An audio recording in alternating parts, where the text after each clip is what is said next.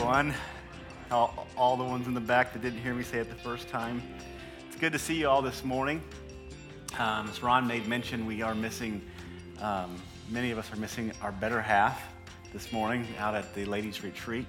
We've been praying for them, and I know that as far as the report that I've gotten, they've had a good time out there, and so they'll be coming back today. And all the men said, the rest of you are in trouble. All right, so it's good to be here this morning.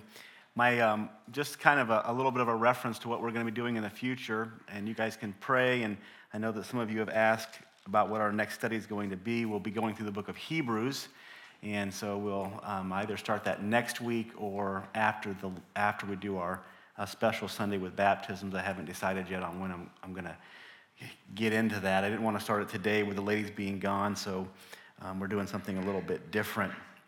The text that William read to you this morning out of Romans 7, it's a difficult text to understand, as difficult as it is to read. Right, William? Okay? Yeah. You go through that and try to read that out loud, 5 times over, and your tongue will be all tied up and you won't be able to talk anymore. It's a difficult text. But yet, at the same time, it's such an important text. This passage of Scripture is where a lot of us live.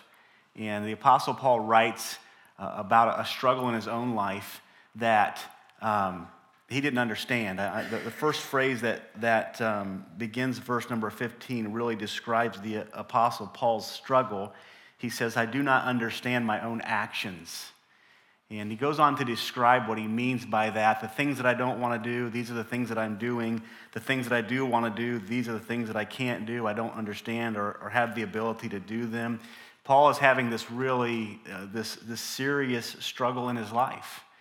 And it's interesting because if you study some different authors on this text of Scripture, you'll find some that will say that Paul was just a new believer and his struggle was just based upon the fact that he was a new believer. You find others that say that the Apostle Paul was a mature believer, that this was not a part of his life that was based upon his immaturity, but he was a mature believer during this time, and it was a struggle that he faced his entire life.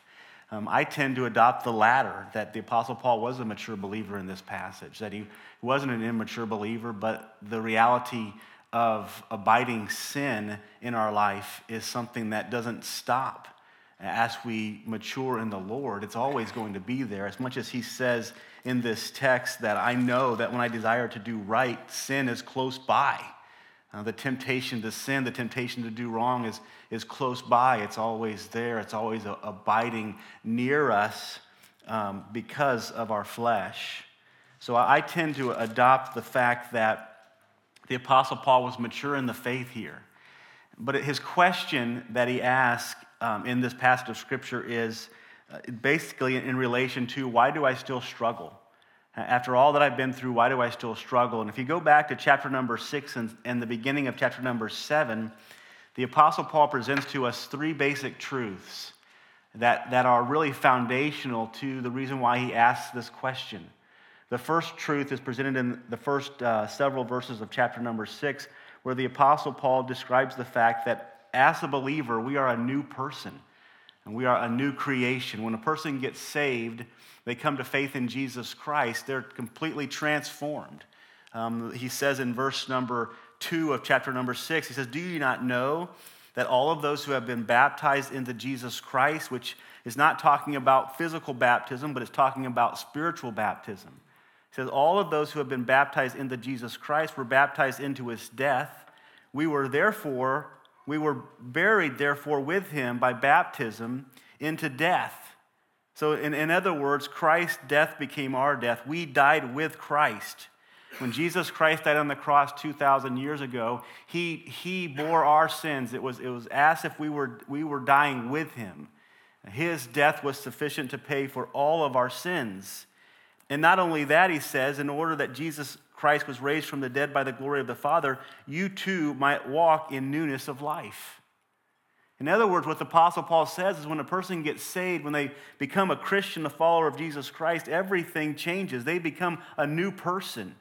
They're no longer the same person that they were before. Old things are passed away. Behold, all things are become new. Everything spiritually is changed in that person's life. He doesn't stop there, but if you go towards the end of Romans chapter number 6, you'll find that he has a new master. Not only is the Apostle Paul a new person, but at the end of this chapter, it describes him as having a new master.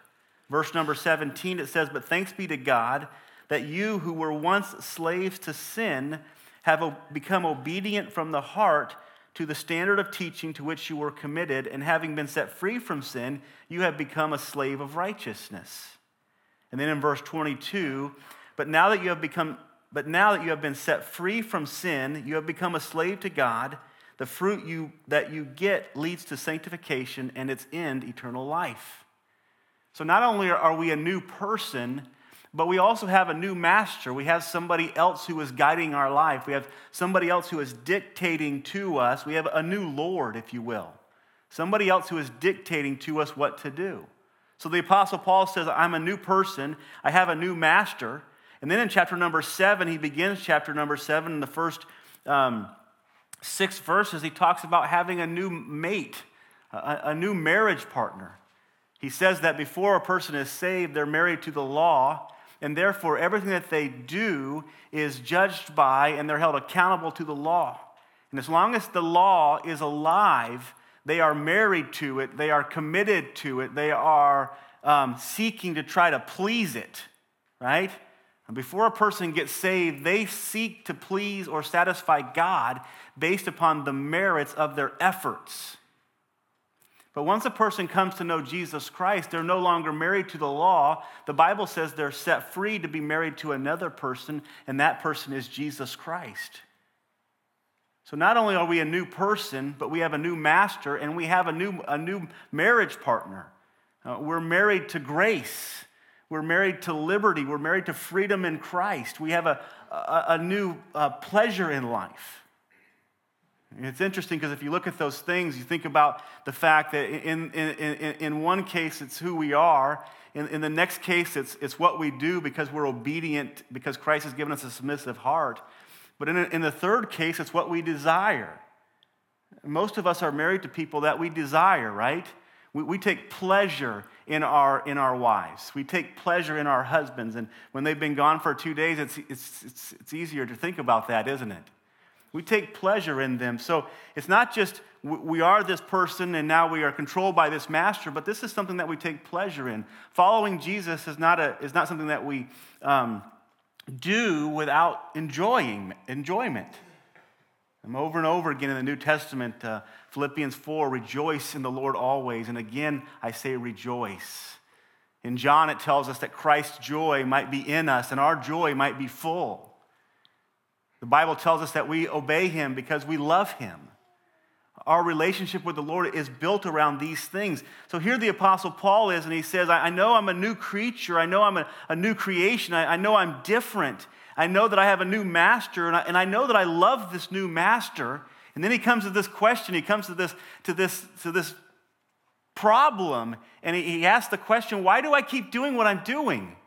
Why do I keep sinning? Why do I keep struggling in these areas that are sinful, that are wrong, when all of these things are new about me? I'm different. I want to do what's right. I desire to do what's right. I desire to follow Jesus. Well, let me say this to you as well. We must know that a desire to follow Jesus and a desire to do right is a necessary result of being a follower of Jesus. It is not optional. The optional part is that sometimes we struggle to do what's right, right? The optional part is not that we don't desire to do what is right. When a person gets saved, they become a new creature under a new master with a new marriage partner. Their desires are going to be the right desires. That's why the Apostle Paul says over and over again in this text, the things that I should do, that I want to do, I don't do them sometimes. The things that I don't want to do, we see this flow of the Apostle Paul's desires were right. And when a person gets saved, that's what changes. And what changes is on the inside of them. Their passions and their desires begin to change.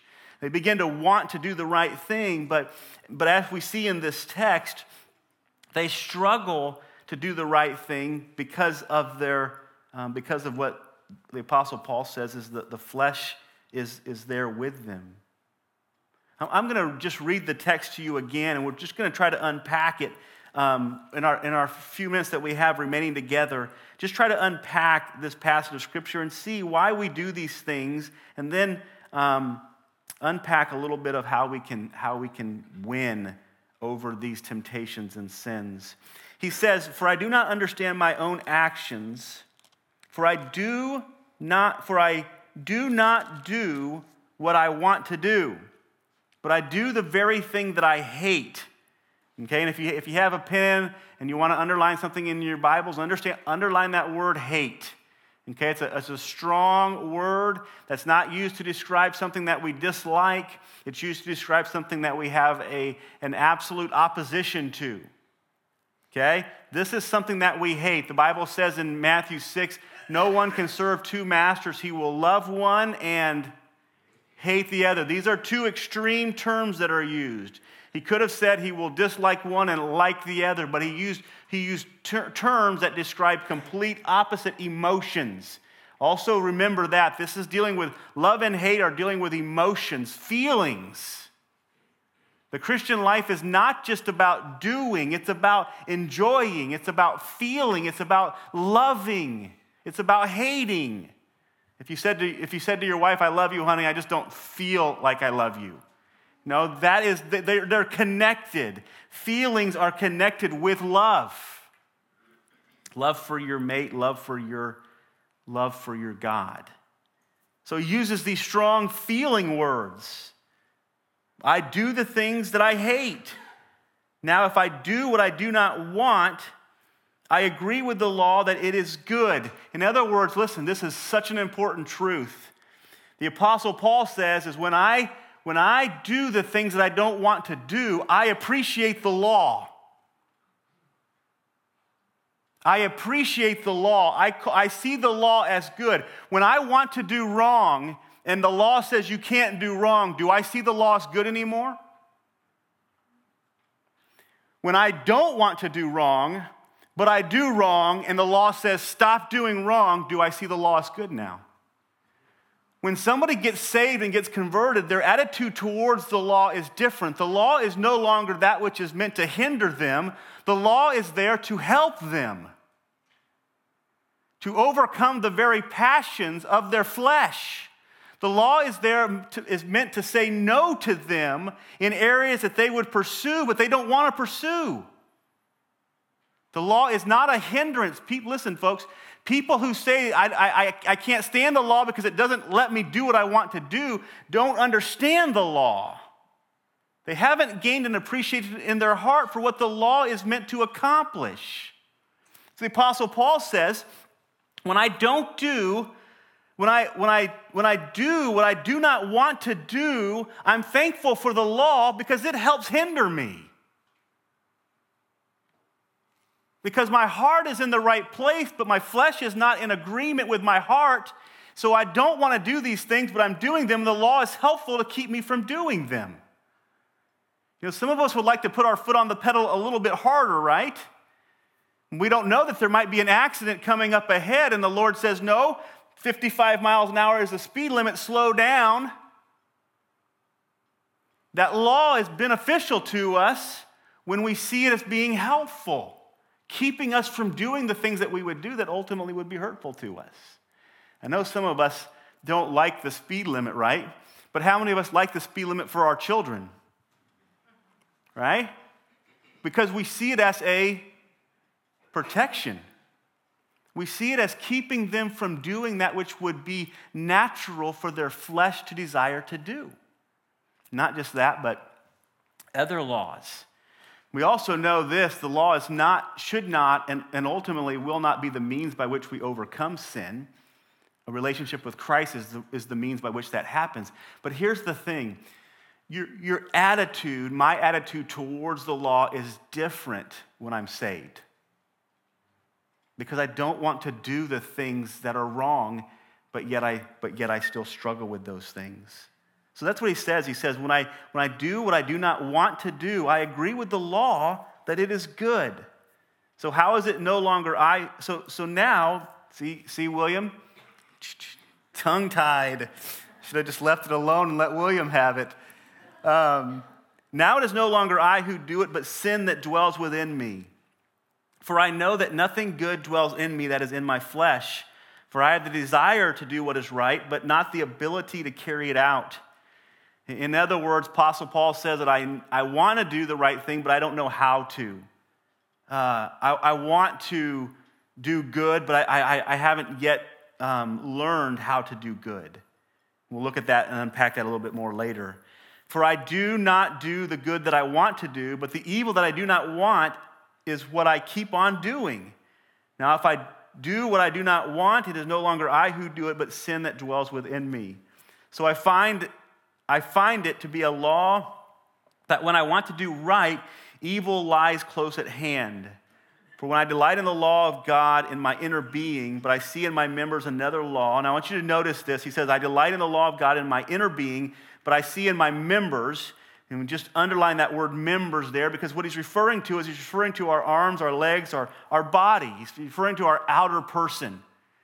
Okay, that part of us that's not been redeemed yet, the part of us that's still waiting for the redemption for our glorified bodies, that's what's being referred to here. It's like in my inner person, in my spirit, in my soul, in the core of who John Purdyman is, all things are new.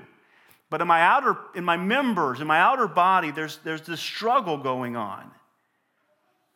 He says, but I see in my members another law that wages war against the law of my mind and makes me captive to the law of sin that dwells in my members. Wretched man that I am, who will deliver me from this body of death? Again, he says, who will deliver me from this body of death? He's speaking about our physical being. Thanks be to God through Jesus Christ our Lord. So then, I myself serve the law of God with my mind, but with my flesh I serve the law of sin. And that is a statement of fact. That's something that will never change. A person who is saved will always serve the law of the Lord with their inner being, with their mind, because that's been changed. They will always serve the law of sin with their flesh. It will never change. What I want to help you understand today is how you can win over it. Because some people try to change their flesh. They try to alter their flesh, and their flesh will never change. Your flesh will never change until we reach heaven's gates. But there are some things that you can do to help overcome your flesh. It isn't about changing your flesh, it's about dying to your flesh. That's why the Apostle Paul said, I die daily.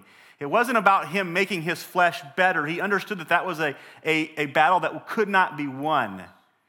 But what he did also understand was that the way you win is by dying to that flesh. It's by getting that flesh out of the way and living for the Lord. And that's how we're going to win. So let's look this morning at 4 things about this battle that we're dealing with, this struggle that every single person in this building deals with. And if you don't, then you're better than the Apostle Paul. So I'm just going to assume that you do. We all struggle with not doing what we want to do or doing what we ought not to do or don't want to do in our hearts. So number 1 is we're going to talk about the Spirit for a few minutes. Okay, first of all, we want to understand that this struggle is not because of spiritual frailty. The battle that we have is not based upon the fact that we're spiritually frail or spiritually weak. Okay? We are, according to Scripture, complete in Christ. And once a person is saved, the Spirit of God comes to live within them.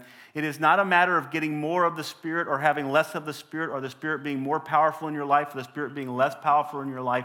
Once you get saved, once you become a follower of Jesus Christ, God's Spirit comes to live within you. And the Bible tells us that at that very moment of justification, you are complete in Christ. You are 100% complete in Him. He tells us in Colossians 2, in verse 9 through 11, it says, For in Him dwells all the fullness of the Godhead bodily, speaking of Jesus, and you are complete in him. You are complete in him. When you have Jesus, Jesus is in you and you are in Jesus, the Bible tells us that we are complete. We are spiritually complete. We are spiritually mature. We have spiritually arrived. It says, who is the head of all principalities and powers. In him you were also circumcised with a circumcision made without hands, by putting off the body of the sins of the flesh by the circumcision of Christ. He says we are complete in Christ based upon the fact that Jesus Christ died for our sins. So if Jesus died and we died with Christ, his death was our death, then our sins have all been taken care of, right? Jesus Christ satisfied God's wrath towards our sins, not based upon our overcoming those sins, but based on Jesus Christ's sufficiency, putting off the body of sin of the flesh by the circumcision of Christ. Not by our circumcision, but by his circumcision. Not by our death, but by his death. We are complete in Christ Jesus. The Bible says in 2 Corinthians 5:17, if anyone be in Christ, he is a new creation. Old things are passed away. Behold, all things have become new. Everything has changed. We are in Christ, based solely on his sufficiency, based solely on his sacrifice, based solely on his resurrection, based upon him and him alone. We are made complete, lacking in nothing,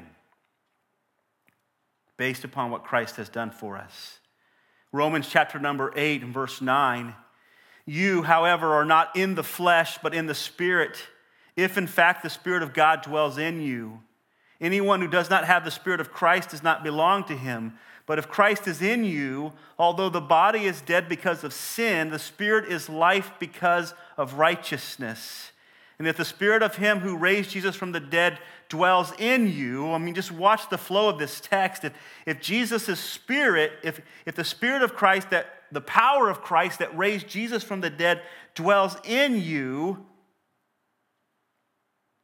says, what verse was I on? 11. If the Spirit of him who raised Jesus from the dead dwells in you, he who raised Christ Jesus from the dead will also give life to your mortal bodies through his Spirit who dwells in you. As long as we have Christ Jesus living in our hearts, we are complete. There's nothing lacking spiritually. The Bible says in 1 John 5 and verse 12, for he who has the Son has life. In other words, he who has Jesus Christ has everything. He tells us in another text that he has given us his nature, that we have the divine nature, and by having his divine nature, we have all things necessary for godliness and for life. We have everything that we need by being indwelt by the Holy Spirit of God. We see this in the Apostle Paul's life in this text of Scripture here. He was truly transformed spiritually. He now has the right desires. He now has an agreement with the law. He now has an acknowledgement of his sins. 1 John 1 and verse 9, if we confess our sins, he is faithful and just to forgive us and to cleanse us from all unrighteousness. The confession of sins, the idea of repentance towards our sins is not something that we manufacture on our own. It is something that is gifted to us by the Lord himself. When God's Spirit comes to live inside of an individual, he awakens within them the passion to acknowledge their sins and to accept what Jesus Christ has done for them. Listen to me, folks. We as Christians are not afraid of the fact that we are sinners because we have a sufficient and supreme and superior Savior. We don't pale away from the fact that we are fallen. We don't hide from the fact that we have failed because we have nothing to fear. We have nothing to hide from because Jesus Christ has satisfied God's wrath for our sins. We are complete in that reality. There's nothing left to be done. God has made us complete spiritually. We are totally transformed. we are spiritually strong, the transformation is complete in our spirit and in our souls. When Jesus Christ was in the garden in Mark 14:38, he's talking to the apostle Peter. They're praying together and the disciples are sleeping, and you can remember the story in the garden. And Jesus comes to them. He says, "Watch and pray that you may not enter into temptation." And he says to them, "The spirit indeed is willing," or "the spirit indeed is ready, but your flesh is weak." And we study the life of Peter just in that one evening, in that one event, just immediately following Jesus Christ's statement of Peter, your spirit is ready, your spirit is strong, you can do this, and your flesh is weak. Immediately following that, the soldiers come into the garden. Peter pulls out his sword, immediately acting in his flesh. He knocks off Malchus's ear. Jesus picks that ear up and puts it back on. The next thing that we know, Peter's in the garden, and the woman and the people are asking him, "You're with this guy, aren't you?" And Peter denies him 3 times, even to the point of cursing the Lord himself. The reason for it is that Peter walked in his flesh that night. That was a sad moment in Peter's life. I believe it was foundational to him preaching at Pentecost just some days after this. But it was a sad moment in Peter's life. It was a fleshly moment in Peter's life. And we have those moments, but that moment was not based upon Peter being weak in his spirit. Those moments of failures in our lives, those moments of falling on our face physically and in regards to sin or temptation, those are not because we're not spiritually able. They're not because we don't have enough of the Spirit of God. They're not because we need more of Him. It's because we have fallen in our flesh. This transformation, spiritual transformation, is a real transformation. It is a complete transformation. The Bible tells us in John 3:20 and 21, "For everyone who practices evil hates the light and does not come to the light lest his deeds should be exposed. But he who does the truth comes to the light, that his deeds may be clearly seen that they have been done in God." And then the second person is not describing a perfect person. It's describing somebody that's willing to come into the light. Sinful as they are, they're willing to come into the light because they understand the sufficiency of Jesus. That is why the book of 1 John begins with those who walk in darkness versus those who walk in the light. It's not saying that some people walk in perfection and some people walk in sin. It's saying that some people walk in honesty. Some people are willing to come into the light and be exposed for who they are. Some people are legalistic and they think that they're self-righteous and they say, "Well, I walk in the light all the time." The problem is those people are walking in darkness because they're hiding behind the fact that they aren't righteous, but they want to be seen as righteous. This is the Pharisees. The true Christian is one who acknowledges who they are and is willing to stand and dwell in the light. James tells us that a man who opens the perfect law of liberty and sees who he is and walks away and makes no changes is not a blessed man. But the one who opens the Word of God and sees who he really is, it's like looking into a mirror that is a perfect mirror of who you are, and it exposes every one of your flaws. And he says the one who remains there is the one who is blessed. The one who stays in the light, who dwells in the light, not because he is good, but because he has Jesus.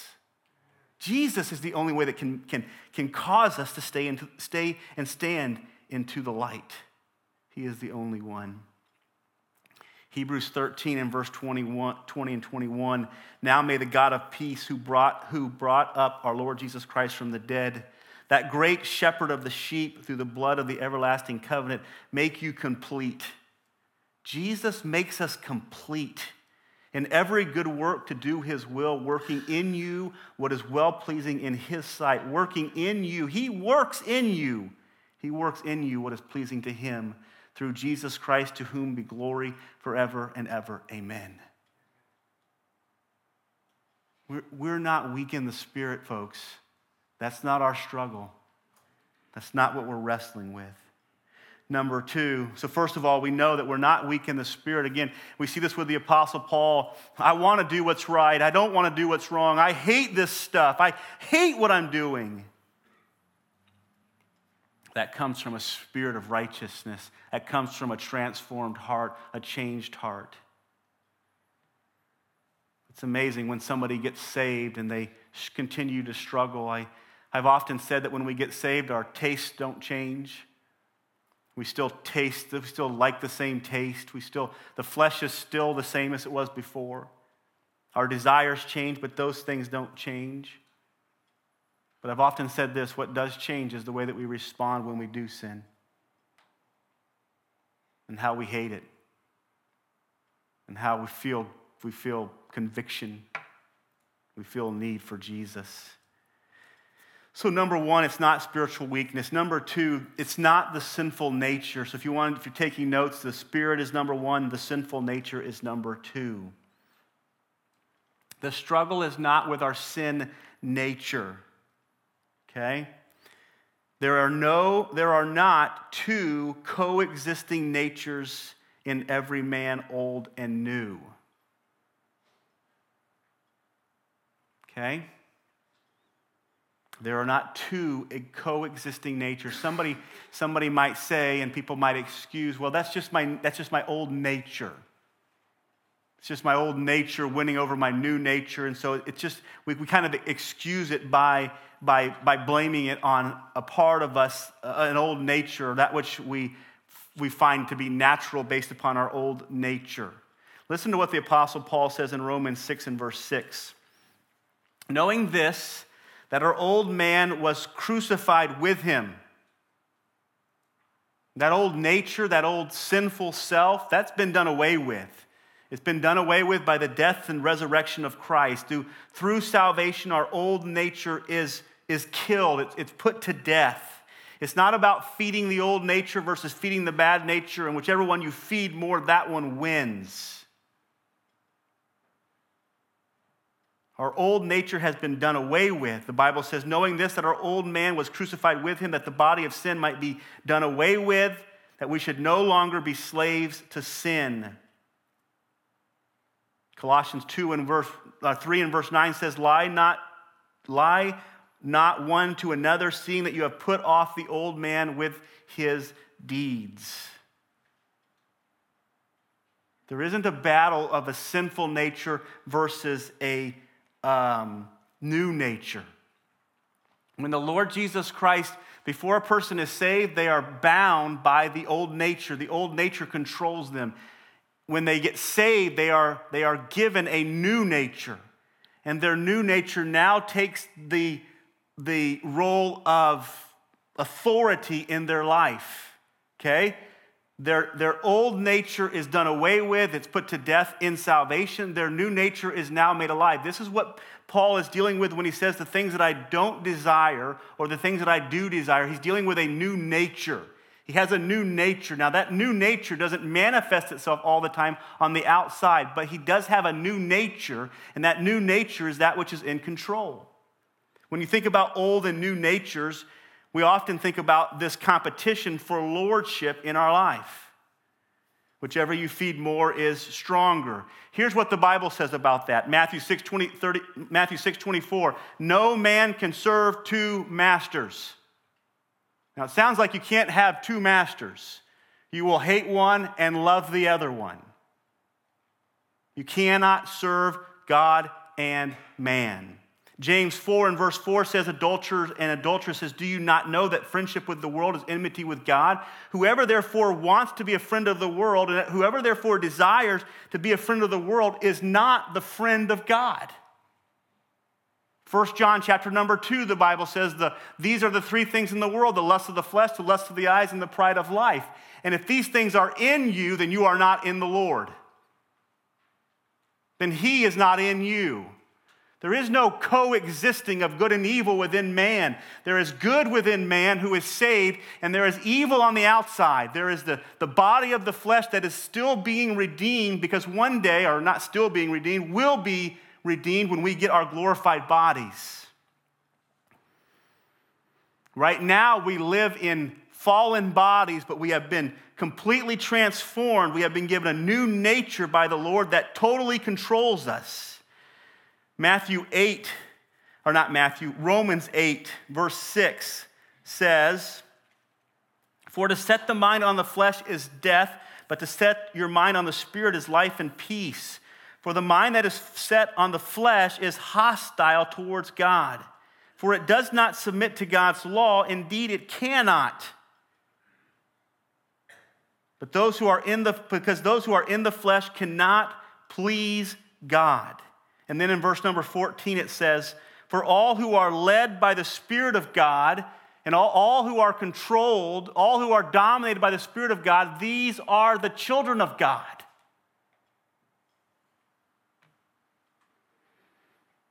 There's not two natures competing for lordship of our lives. There's one Lord in a believer's life, and that is God. That is Jesus Christ. There's one Lord. And those who are followers submitted to that Lord, they are children of God. When you think about two natures, what you're saying is there are two things that are natural to me. That's what a nature is. It's that which comes natural to you. And when you have opposing things, you cannot be two natures. That is why the scriptures are clear. You will love one and you will hate the other one. Matthew 7, verse 17 and 18, even so, every good tree bears good fruit, but a bad tree bears bad fruit. A good tree cannot bear bad fruit, nor can a bad tree bear good fruit. There's not two natures inside of us, and we are torn. Half of us is redeemed, and half of us is not redeemed. We are redeemed, and our body is still. What part of us has to be still redeemed? It's our body, because it hasn't yet died. When we died with Christ, it was a spiritual death. When we resurrected with Christ, it was a spiritual resurrection. We are spiritually, in our spirit and soul, we are completely renewed based upon the death and resurrection of Christ. Our body, the Apostle Paul says on a number of occasions, I can't wait to be set free from this body of sin. In our bodies, we still have the scars of our sinful past that don't go away, and they will never go away. So it's not our sinful nature. It's not a struggle between two natures. It's not, this is natural for me to love Jesus, and it's natural for me to hate Jesus too. It kind of sounds like schizophrenia, doesn't it? Is it natural? Can somebody naturally say, I naturally love Jesus and I naturally hate Jesus? Would that be an honest statement? Would that be an accurate biblical statement? It is an impossibility to say those two things. But I will tell you this, the old nature hates Jesus and the new nature loves Jesus.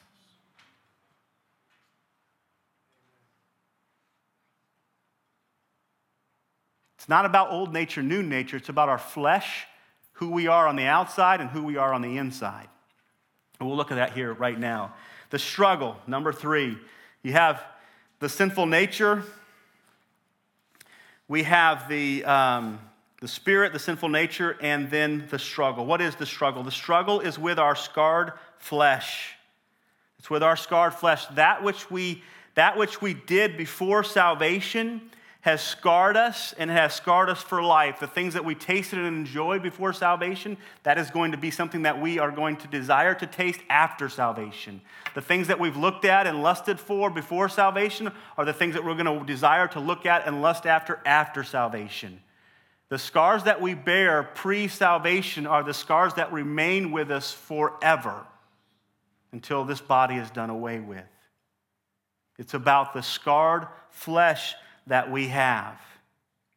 Those security blankets that you have when you go through difficulties, when you go through stressful and difficult moments in your life, the things that you run to, maybe your problem is anger. You get in a stressful situation and you get angry. It doesn't change after you're saved.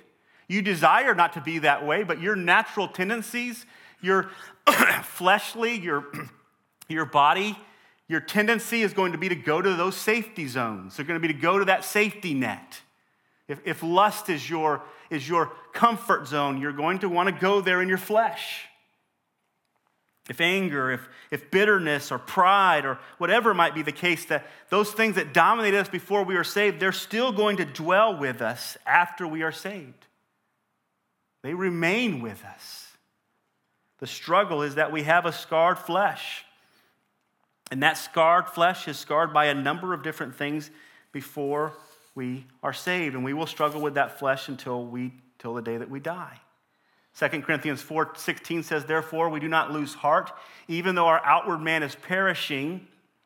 Our outward man is perishing. Again, it's referring to our body. Our outward man is perishing, but our inward man is being renewed day by day. The inner person is what is eternal. The outer person is what is dying, and one day will die and will be renewed. Will be transformed. The apostle says it in 1 Thessalonians and also in 1 Corinthians 15. We talk about the renewed body, the changed body. Remember this, the flesh is evil. Okay? The flesh is evil and always will be. The apostle Paul says, in me, that is in my flesh, used to dwell no good thing. Is that what it says? Apostle Paul says, in me, that is in my flesh, dwelleth no good thing. There's nothing good about our flesh. There's nothing good about it at all. It's never going to be good. You're not going to change it and make it good. It is that which stands in the way of you being fully used by the Lord. It's that which stands in the way of you fully seeing the Lord. The flesh is evil before and after salvation and always will be. The flesh's only hope is final redemption. The flesh cannot be, or the sinful flesh cannot be changed. It must be replaced. Colossians 2:23 says, these things indeed have an appearance of wisdom and self-imposed religion, false humility, the neglect of the body, but they are of no value against the indulgences of the flesh. In other words, all of the religious things that we can throw against the flesh, all of those things that we can put out there to try to control the flesh, to try to limit the flesh, they have no power over the flesh at all. Romans 8:13, for if you live according to the flesh, you will die, but if by the Spirit you put to death the deeds of the flesh, you will live. In verse 12, and not only the creation, but we ourselves all who are the firstfruits of Christ groan inwardly and wait eagerly for the adoption as sons, the redemption of our bodies. This is the part of us that's still dominated by sin. Wrong desires, lust, pride, all of those things. It is dominated still and will remain dominated by those things. The last thing this morning is, what is the solution? What is the solution? How do we win in this battle over the flesh? How do we win in this struggle that we have with things that were enjoyable to us before that we were saved, but now they've become something that we know is wrong, but yet we still find those things enjoyable. We still find the desire to do those things in the flesh, but we find this war within us that says, no, that's not right anymore. That's the battle that we face. Here's the way that we win. I'm going to give you some thoughts in closing. He says at the end of this chapter, he says, wretched man that I am. What does the Apostle Paul do with that simple phrase? Okay, does he self-exalt? Does he identify how good of a person he is, how many victories he's had? What does Paul say in that passage, in that verse? He just says, I am a wretched man. In me that is in my, there's no greater statement of the sinfulness of our flesh than the Apostle Paul's in me that is in my flesh dwelleth no good thing. But he says, O wretched man that I am, who will deliver me from this body of death? Who will deliver me from this body that maintains these scars, that's going to be a constant battle in my life until the day that I die, with pride, with lust, with tastes that I shouldn't taste, buds that are wrong? Who is going to deliver me from that? The Bible says, so then, he says, verse 25, thanks be to God through Jesus Christ our Lord. So then I myself serve the law of God with my mind, but with my flesh I serve the law of sin. The Apostle Paul says a few things in this statement. He says, number one, that victory comes through Jesus Christ. And we know that. All victory in the Christian realm comes through Jesus Christ. All victory comes through Jesus Christ. There is no salvific salvation victory that doesn't come through Jesus Christ. But you know something? In addition to that, there is no victory that you're going to face today that doesn't come through Jesus Christ. All victory comes by trusting in what Jesus Christ has done for you. You can't win over your flesh if you don't realize that Jesus Christ, the Son of God, lives inside of you. You can't win over your flesh unless you realize that the Spirit of God that lives inside of you has enough power to raise Jesus Christ from the dead and has enough power to give you victory throughout the day that your struggles that you're facing today. We have to realize first and foremost that Jesus Christ is the answer to all of our struggles. He is the answer, and He is the only answer that we have. We believe that He's already won the battle. We believe that He is capable and He wants us to win, and we believe that He lives inside of us. 1 John 2:16 says, all that is in the world, the desires of the flesh, the desires of the eyes, and the pride of life, these are not from the Father, but are of the world. 1 John 5 and verse 4, for everyone who has been born of God overcomes the world. And this is the victory that has overcome the world, even our faith. How do we overcome the world? We overcome the world by faith. It's by trusting and believing what Christ has done for us. 1 John 4 and verse 4 says, little children, you are from God and have overcome them, for he who is in you is greater than he who is in the world. The Apostle Paul says in Galatians 2:20, I am crucified with Christ. Nevertheless, I live, yet not I, but Christ lives in me. And the life that I now live in the life that I now live in the flesh, the life that I now live in my body, I don't live by strength to overcome my flesh. I live by faith in the Son of God who loved me and gave Himself for me. The victory doesn't come by us changing our flesh. The victory comes through trusting Jesus Christ. It is through daily dependence on Him. It is through waking up in the morning and saturating yourself with Jesus Christ.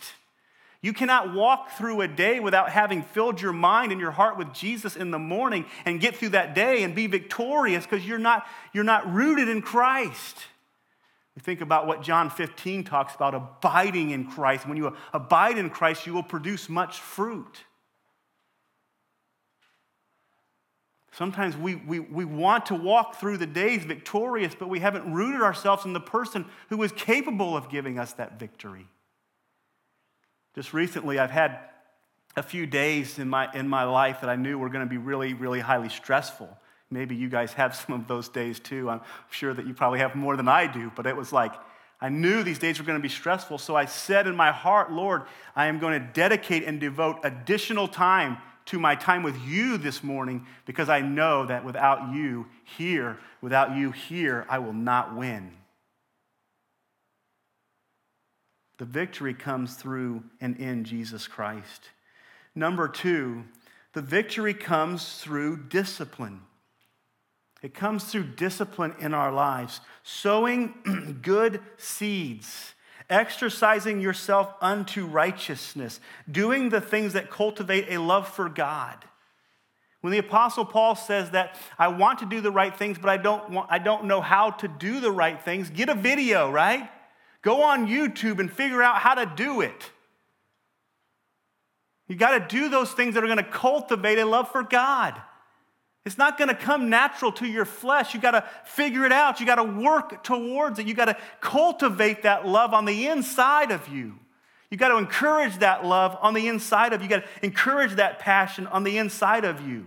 And it comes through the Word of God. It comes through prayer. It comes through dependence on the Holy Spirit. But you got to cultivate that. Paul says in Galatians 6, verse 9 and 10, let us not grow weary in doing what is good, for in due season we will reap if we do not give up. So then, if we have opportunity, let us do good to all men, and especially those who are of the household of faith. He says to Timothy in 1 Timothy 4, have nothing to do with irreverent, silly myths, but rather train yourself for godliness. Do we know what it means to train ourselves for something? We train ourselves for a race, so we go out and we run, right? We train ourselves for a basketball game, so we go out and we shoot baskets. We train ourselves for a football game, so we throw the football, right? We know what it means to train ourselves. The Apostle Paul says, train yourself for godliness. Train yourself. Feed into your mind and into your body things that are going to be good and helpful. Go out and help somebody who is struggling or who needs somebody to mow their lawn or just help people. This is training yourself. This is letting God use you and training yourself for godliness. Apostle Paul says in 1 Corinthians 9, you guys know it, he's like, everybody that runs in a race runs, but we as Christians, we don't run for a carnal crown, we run for a heavenly crown. And then he says, when we beat our bodies, we put our bodies in subjection, we discipline our bodies in subjection so that we might win. There's a discipline that comes. Your flesh is always going to want to go to that which is easy. Your flesh is always going to go to that which is comfortable. Your flesh is always going to want to go to that which it feels as being safe. You know, that's why when you get into a difficult situation, your temper rises and your face turns red and you yell at people because you feel like you can then control your stress. Or you get in a stressful situation and you go to an alcoholic beverage or you go to looking at something that's lustful because those are things that we feel like they're safety zones, that we're in control. You're not going to be able to control your flesh. You have to put it aside and you have to strengthen the Spirit. Live in the Spirit, walk in the Spirit. We've got to discipline our bodies to do what our Spirit wants. Number 3, mortification. Put to death those things that hinder spiritual life and growth. In Matthew chapter number 5, the Bible says this, it's better that you go through life with one eye and enter into heaven than that you go through life with two eyes and face hell. You see the picture that he's painting there? This is a serious battle. If your eyes are the struggle that you have, it's better that you pluck them out and enter into heaven's gates than that you leave them in and go through life lusting and end up in hell's eternal fire. The issue is simple. There's a war going on. Our flesh wants to do what is wrong, and our spirit and that which is right and good wants to do what is right. We must mortify. Mortify just means put to death. We must kill those things that are of the flesh. Romans 8:13 says, for if you live according to the flesh, you will die. But if by the Spirit you put to death the deeds of the flesh, you will live. And if you want to know what those deeds of the flesh are, just turn to Galatians chapter number 5. It gives you a whole list of them. We must kill the deeds of the flesh.